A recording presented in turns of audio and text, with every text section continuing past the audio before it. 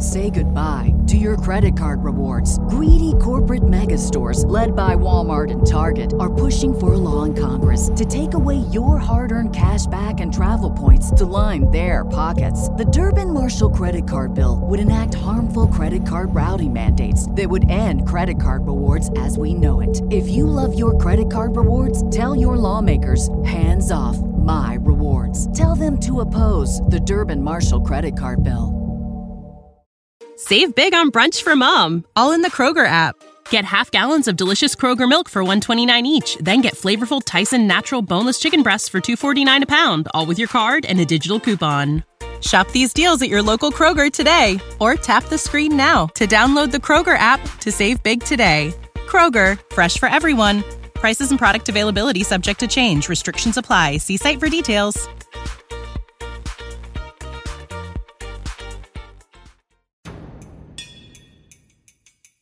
It's the Britflicks.com podcast.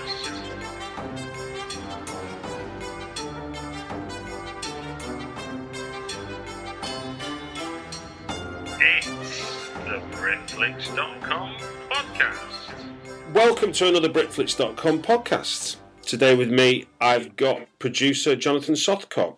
Hello, Jonathan. Hi, how are you? I'm very well, thank you. And the reason we are talking, the particular reason at this point, is the release of the new Danny Dyer film, Vendetta. Yeah, which is in cinemas on Friday the 22nd. So, do you want to tell people, before we get into just talking to yourself generally, do you want to give us a quick intro as to what Vendetta is, what it's about? Yeah, I mean, Vendetta is very simply put a modern British death wish, if you like. The writer-director Stephen Reynolds and I both grew up in the 80s and are big fans of those 80s action franchises and movies such as Death Wish, such as Nighthawk, such as, all those kind of gritty urban action movies. And we wanted to make a British version of that. And, when British vigilante movies come round, they tend to be very dour and gritty, and we wanted to make something a little bit slicker and glossier, which hopefully we've done. So, yeah, a modern British action movie. But just thinking about yourself as a film fan, what was it that sort of what bit you in terms of the film bug that sort of made you think, yeah, I want to make films, mate? Well, I like every filmmaker, I always loved movies. And when I was a kid, my parents had a rather battered Betamax recorder and one video, which was Jaws. So between the ages of about 3 and 15, I watched Jaws pretty much every day, which probably explains a lot. And I love movies. And, I was a kid growing up in the middle of nowhere in Sussex, out in the country. Had no idea how to get into the film business, but from being an early teens, I always knew that was what I wanted to do. But there was no internet then, or no real internet then, so there wasn't. There were these rather intimidating looking books in W.H. Smith's telling you how to make an American independent movie, but not very much about how to get into the British film industry. So I kind of came in through the back door, really. I was not particularly academic at school, but I could write a little bit, and I started sending off spec articles to film magazines, and some of them got picked up by magazines such as The Dark Side, the horror magazine. Do you remember what your first one was that got picked up, out of interest? Sorry, say that again? Do you remember what the first one was that you got picked up? Oh, I don't. I'm sure it would have been about Hammer film, though, because I used to love Hammer horror movies. And write about them. And writing for The Dark Side, I got to meet and interview a lot of actors, actresses, producers, directors from, the 60s and 70s. Yeah. And started to have a vague understanding of how the business worked. And I'd always been very interested, not just in the films, but in how films were promoted and sold. I love cheesy old ads for movies, B movies. And that kind of sparked an interest in me, that the whole process of making a film wasn't just about coming up with an idea and filming it. It was also about how you release it. My girlfriend's frustration at my huge movie poster collection will probably suggest that that's gone a bit too far. But I started writing the articles and meeting people, and then around 2000, or 1999 maybe, the DVD boom hit, and all the Americans were coming over here, recording special features material for DVD releases of old British movies. And a company called Anchor Bay, who, funnily enough, have begun to figure prominently in my life again now, bought up all the old Hammer movies and all this kind of stuff. And they were looking for Brit journalists to interview people for the DVDs. And there I was, and I met them, and they very kindly chucked a couple of gigs my way. I was working for a guy called Bill Lustig, who directed Maniac and Maniac Cop, and he was obviously a legend. Indeed. And I was meeting these people like Brian Forbes and Roger Moore and Brian Clements and interviewing them all, and it was fantastic. And one of the guys I met during this period is a guy called David Wicks, who directed and produced those shows, The Sweeney and The Professionals. Wowza. And he also directed the Sweeney movie. And he said to me, he was a very inspirational figure, and he said to me, you should, forget all this journalism. You should be a film producer. It's obvious to me that's what you should do. And it never occurred to me before.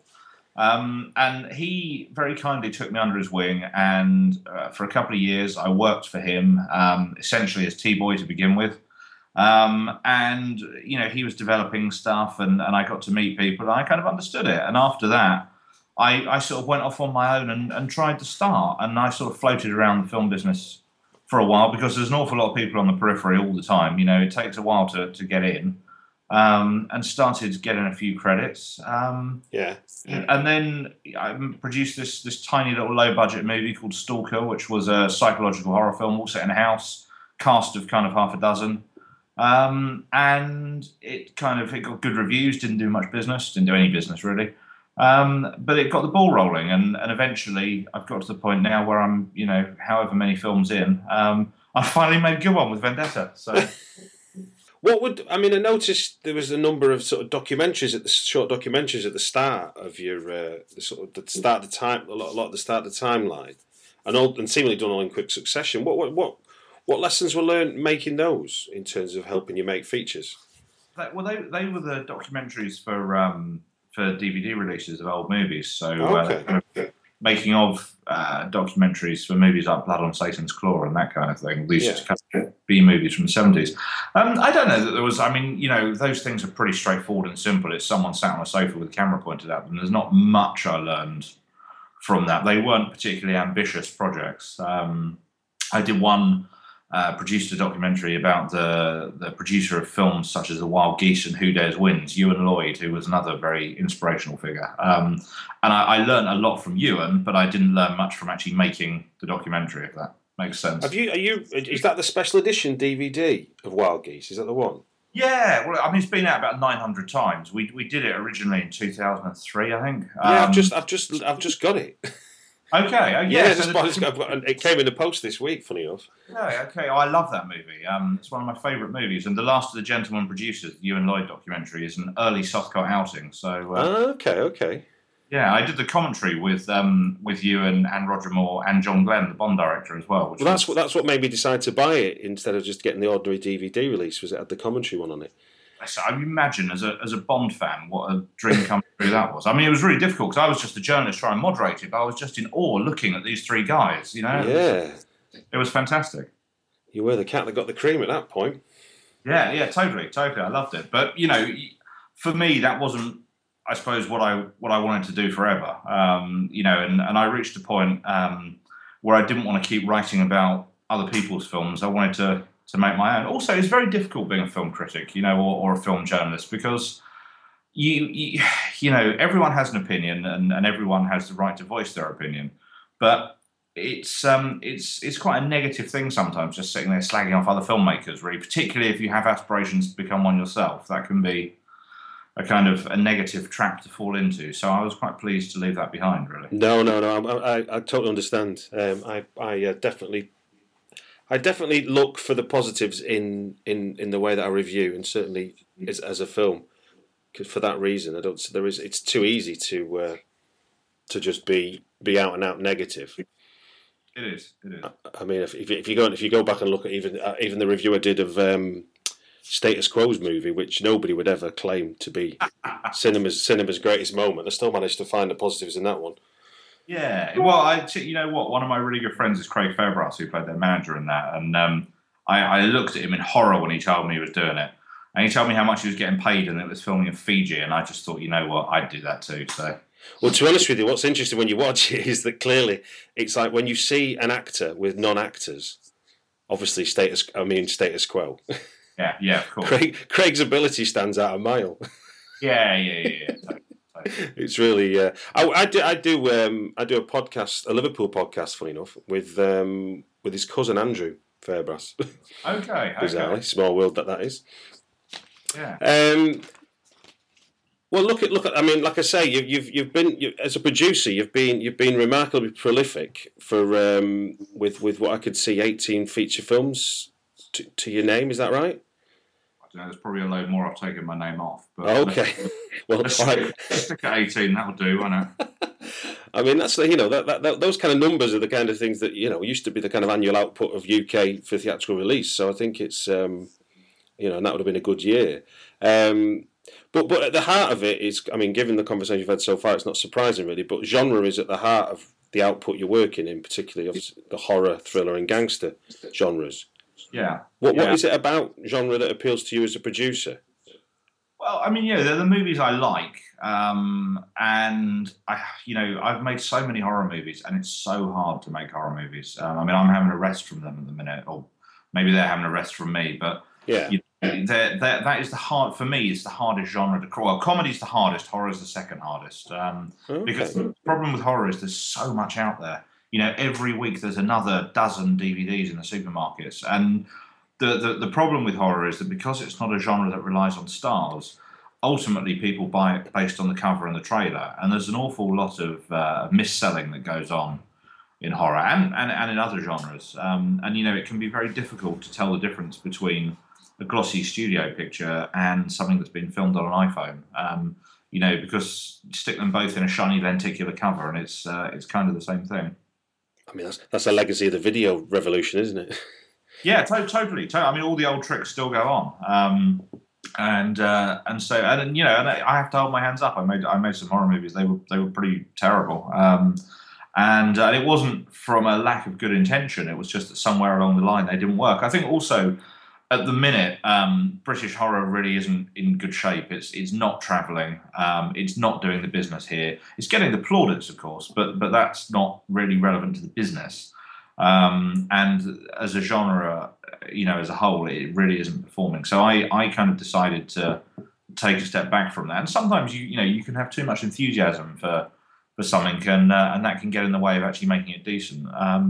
So I decided to refocus on kind of action, thriller, crime type stuff, which is another genre that I enjoy and which is a little bit more solid at the minute. So that's where I am right now. I must admit, I was on a trip to Berlin, not just for pleasure really. I went to go and see a band called Rocket from the Crypt, and I was in the kind of equivalent of HMV in Berlin, and there was like a whole section dedicated to what we would call your kind of British gangster, British thriller. Like they love it. The Germans absolutely love that stuff. I was really pleasantly surprised. Yeah, and I mean, it's quite funny because they do their own kind of mis-selling over there, and everything I see has got hooligan on the cover. They love football hooligan movies in Germany. Yes, British Bulldogs seem to be the common name that I could see. Yeah, totally. And there's what my friend made a film called Pimp about. It's a kind of mockumentary set in Soho, and it's been released over there as London Bad Boys. They love all that. And there's these pictures of like Dyer's head cropped off one picture and stuck on someone else's body with a machine gun. And those crazy Germans, they love it. I'm not sure it'll ever beat the. Have you seen the Thai? I think it's the Thailand version of Drive, the poster artwork they've bootlegged up. No, I haven't. It looks like a Chuck Norris movie. you got Ryan Gosling's face from some other bloody movie. It certainly isn't Drive, and missiles and exploding cars in the background. Insane. It's genius. Fast forward then to Vendetta. What was the genesis of that project?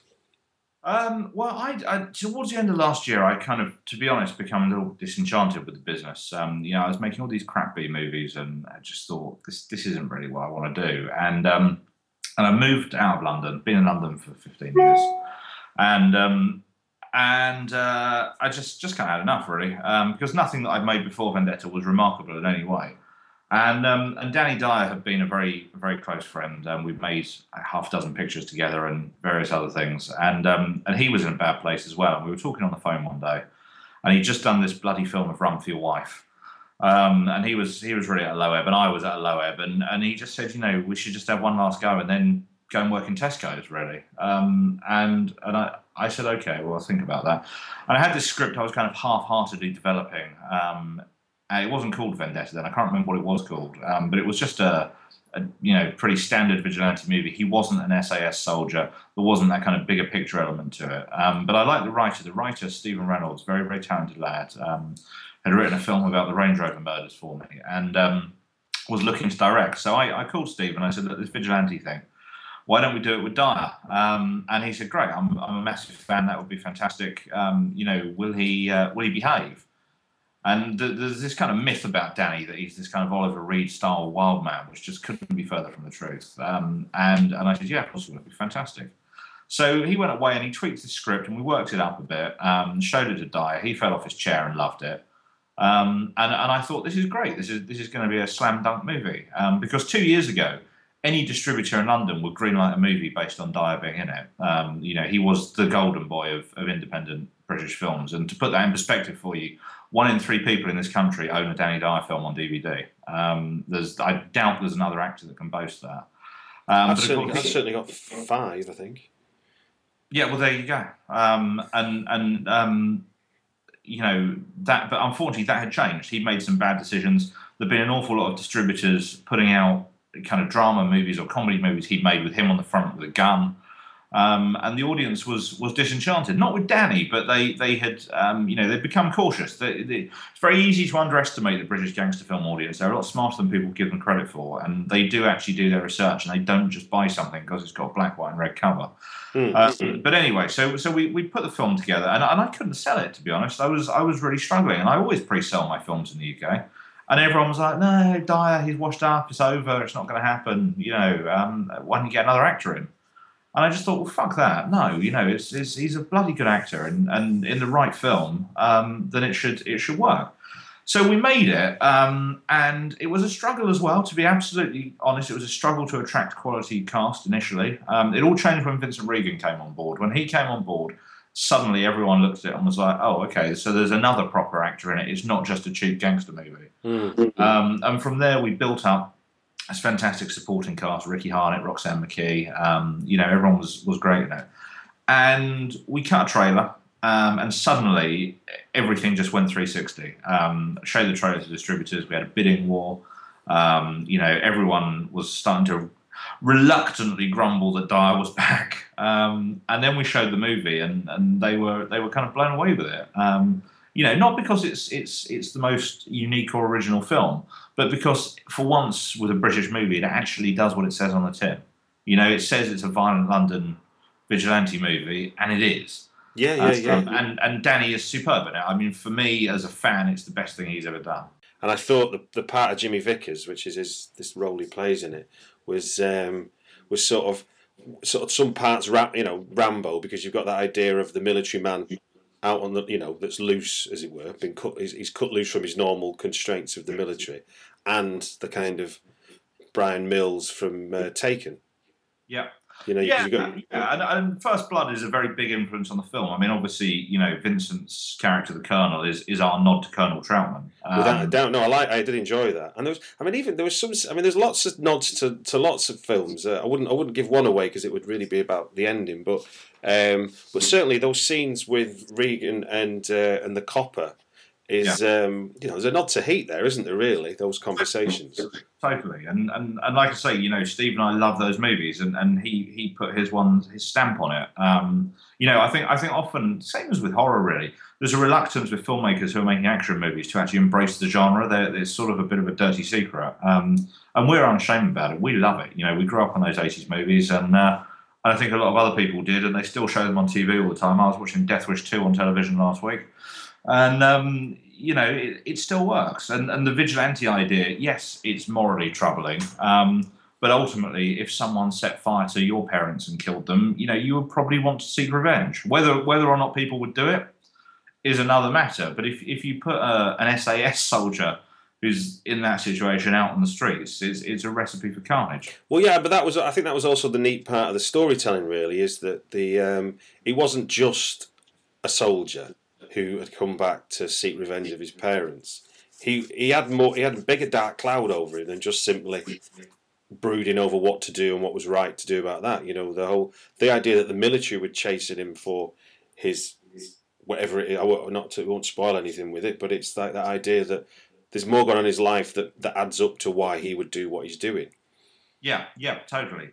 And that was quite important for us. And we didn't want another British film set in the alleyways of Bow. We wanted to have a bigger picture aspect. Because ultimately, that stuff, the MI5 and the SAS stuff does make it feel like something a bit bigger, and that was important. And if we go back and make another one, then it will be heavier on the SAS and Whitehall stuff, I think. And I'm a big fan of that, British establishment thriller, going back to things like the Ipcress File. And I think there's even a little touch of that in it, really. Those just making a British film that kind of wants to be a bit bigger than it has to be, if you like. I saw did you see the film All Things to All Men with Gabriel Byrne? Was it last year? Was it early this year? I haven't seen it yet. It's out on DVD soon, isn't it? I think they achieved a similar thing to what you achieved. Really, is that elevating it out of just simply the back streets of sort of grimy London, and also giving London a bit of a sheen, because let's be honest, London's a world city. So totally. So why not try and make it a bit, make it appear glamorous and cinematic? Because let's be honest, it's got lots of things to make it cinematic. Yeah, absolutely. And that was important for us, and that was why it was important to not just rely on the standard locations. And I was quite proud of the fact that for a low-budget indie, we didn't have any stock footage in it, because they all do, and they all use the same bits of bloody stock from the Sweeney and those movies of the Gherkin, and we didn't. We went out and shot all our own stuff, and I hope it gives the film a little sheen of quality amongst the competition. Well, that whole kind of certainly the shots around, say, certainly you get the intro bit with the DLR and all those kind of things, and that's where. Because that is the old East End, isn't it? For want of a better expression. And Canning Town. Now it looks like Blade Runner. Yeah, well, hopefully, thank you. Well, that's kind of what gets shot. But I think it is morally. Well, it's an amoral film, isn't it? In some senses, because it's vigilante justice. And I was fortunate enough to. You mentioned Death Wish. I was fortunate enough to have a Twitter conversation with Michael Winner before he passed away. I'd recently watched Death Wish, and I just tweeted him just out of interest to say, my word, I'd forgotten how kind of amoral the ending was. The way that everybody was complicit, including the police, in letting a man kill bad guys. And he was saying that Charles Bronson wanted to change the ending. He didn't want to be associated with the film. And then when the film come out, he took all the credit. Yeah, well, I think in the book, Paul Kersey dies at the end, doesn't he? In the novel that Death Wish was based on by Brian Garfield, he gets killed and dies in the hospital. And I understand that. I mean, from my understanding, I knew Michael Winner and spoke to him about it. Not in relation. Do you know what was really sad? The day we were casting Vendetta was the day that Michael Winner died. Oh, really? It was a really, really weird thing. And we had this kind of weird moment in the casting, because obviously it was such an inspiration, but the story goes that when Winner offered it to Bronson, he says, "Hey Charlie, I've got this movie where I want you to play this guy who shoots muggers." And Bronson says, "Oh, I'd love to do that." And Winner says, "The film?" Bronson says, "No, shoot muggers." It's kind of that's kind of the reaction, of course, everyone has. But Bronson was on the cusp of being a bona fide leading man at that point, and I can imagine it would have been a massive worry, because amongst the kind of liberal press, vigilante movies are always an easy target. But the fact is, London is a pretty scary city at the minute, and that was something that we wanted to show in this film as well. After the riots, it's a changed city. It's not the city that I knew it to be, and life is getting cheaper. So I think it was about time for another one of these movies, it feels sort of relevant. So in that sense, Death Wish was definitely a comment on the time of how people saw being in the way the urban was decaying and everyone was leaving, and what was being left behind was either those that couldn't afford to go out or the hoodlums. So you think, in your mind, then Vendetta is also a comment on certainly urban London. Yeah, look, we didn't set out to make a film that has a message. That's not the idea with this. This is a piece of entertainment, but realistically, London is a nasty place to be, and these kids are out of control. They don't have any sense of responsibility, and they don't have any sense of consequence. And I think ultimately, people who have experienced that, people who lived through the bloody riots, are going to be punching the air in joy when they see Dyer killing these kids. Because it affected people's lives very, very seriously. I must admit that was definitely the interesting thing about the end of the film. Certainly, because I was at the gala screening for the film. Was the you could tell from the cheering. It wasn't just a kind of cheer for the film. It seemed to be a cheer for what had been achieved, I suppose, by Danny Dyer's hero. Yeah. Look, it's that's the problem. Is these vigilante movies are always a moral problem, because we shouldn't want to sympathise with a vigilante, but ultimately we all do. And if it was your mum or your grandma or your sister who got affected by this kind of behaviour, you'd want to react in the same way, because that's human nature. Indeed. Not saying people should, but it wouldn't stop you thinking. No. It's a comment. To create a work of fiction isn't to say to condone or condemn, is it? It's just a comment. So what's the release date? Where's it going to be released? It's going to be in selected cinemas from the 22nd tomorrow. They are mostly around London and Essex. We made a decision here to do a small, low-key, concentrated release in this end of the country. Partly because we don't want egg on our faces. We're still rebuilding a brand here, and trying to be cautious. The initial word has been fantastic, but you don't want to overreach yourself. And then it's on DVD and Blu-ray from the 24th of December, Christmas Eve. It's in the stores, and hopefully people will have a look at it and enjoy it.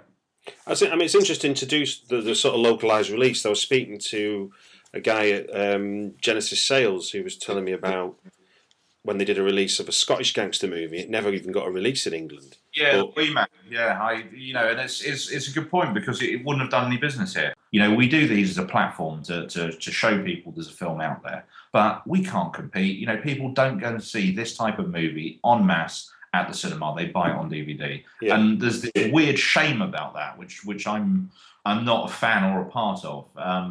As you grew up in the 80s, you grew up with a video rental store. I love renting videos. It was just as good as going to the cinema. So I think you have to kind of focus your expectations on the theatrical releases, and hope that what it does is create some decent word of mouth for the DVD and the TV. I guess it doesn't help, does it really, that I'm guessing most of our cinema chains are owned by a subsidiary of one or another American studio, so it's not always in their interest to be showing films that are going to be competing with their own product. It's not that, Stuart. It's ultimately they're not going to show stuff that people aren't going to come and see. And you go to the cinema now, it's an expensive, night out. If you take your girlfriend or your boyfriend and you buy drinks and popcorn and, maybe have a bite to eat afterwards, you're laying out a decent whack of money. And in that position, increasingly, people want blockbusters. If you're paying for a big screen experience, they want a big movie. They want Skyfall or Avengers Assemble or Thor: The Dark World or whatever. They don't want to see a low-budget independent British movie. That's that. Skyfall and Thor are a £30-40 price point. Vendetta is a £9 in Asda price point, and there's nothing wrong with that. I think if we're all a bit more realistic about it and kind of accepting of it, then we'd be a happier industry as a whole. Do you see the video on demand market sort of maturing into what was that video shop that you used to enjoy going to? Yeah, totally. And it's happening. It's slow. It's a lot slower than people thought it would be. And, the fact is that physical sales are still really important. And anyone who says DVD is dead is wrong. I mean, Skyfall sold 4 million units this year. This is what I don't understand about the way the media, the industry news covers DVD. It's like, it's still the biggest selling format, isn't it, in terms of... Totally. But this... You have to remember that the film business has this curious snobbery about it, and it's all big screen, big screen, big screen. And it doesn't have to be. And I just try and be a bit more realistic about it. Fair enough. Well, good luck with the release. I'm sure it's going to do well. And Dan, like I say, Dan, in my review, certainly picked out Danny Dyer as being fairly cruel, twisted, and unrelenting as the vigilante. And I think everyone who gets to see it will see a cracking performance from him. So, given you're such a fan of the genre, could you recommend a British thriller to Britflix listeners that you think gets overlooked and deserves a bit more kudos than it does get already? Yeah, I absolutely could. And funnily enough, I've been watching too many Danny Dyer films recently because I've co-written this book with a friend of mine, Films of Danny Dyer, which is out next month. Okay. So I've had to sit and watch all the bloody rubbish he's done as well as the good ones. And sifting through them, we came across this movie that literally came and went called Malice in Wonderland. Have you ever seen it? I haven't seen that one, actually, no. It's Danny and Maggie Grace from Taken, and it's a really, really weird, trippy, set in East England, modern version of Alice in Wonderland. I mean, obviously no one has bunny ears or anything, but Danny plays the White Rabbit, and it's absolutely fantastic. It's the only one of those movies, but it was missold as a gangster film, so it's got Danny on the front in a suit with a bloody gun. But if you pick that one up, it's the only one, I think, of those missold Dyer films where if you watch the movie is a lot better than the sleeve. And it's still around in HMV, and it's absolutely worth picking up. I'll check that out. And finally, then, if there was any British film that could be rebooted and you were given the producer's position on it, what film would you relish reprising? I don't know. I mean, it's very easy to say The Long Good Friday, but who could ever make that film that good again? It's a bit I think I'd probably go for something a little bit more obscure. I've always quite wanted to remake. There's an old Boris Karloff movie called The Sorcerers. Do you know that one? I know the title. I've not seen it. It came. I did a recent Best of Horrors, and it came up in people's votes. Yeah, it's a really, really cool movie, but it's basically about old people using mind control to live vicariously through young people. So, they're too old to have sex or to do whatever, and they do it through young people, but they take it too far and start killing people because they enjoy the thrill of the violence and the killing. Right. And it's a fantastic movie, but it was obviously made for about £3, and all the scientific equipment is kind of, loo roll holders with bits of string in it. And I think that would be a fantastic picture to remake. It's something I have looked into it, and that would probably be my pick to have another go at. Nice one. Well, thank you very much for your time, Jonathan. No, my pleasure. And like I say, good luck with Vendetta. Thank you very much. It's the Britflix.com podcast.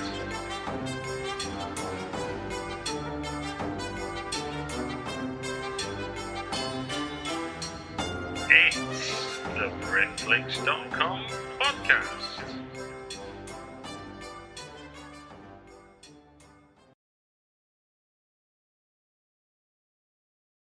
Say goodbye to your credit card rewards. Greedy corporate mega stores, led by Walmart and Target, are pushing for a law in Congress to take away your hard-earned cash back and travel points to line their pockets. The Durbin-Marshall credit card bill would enact harmful credit card routing mandates that would end credit card rewards as we know it. If you love your credit card rewards, tell your lawmakers, hands off my rewards. Tell them to oppose the Durbin-Marshall credit card bill.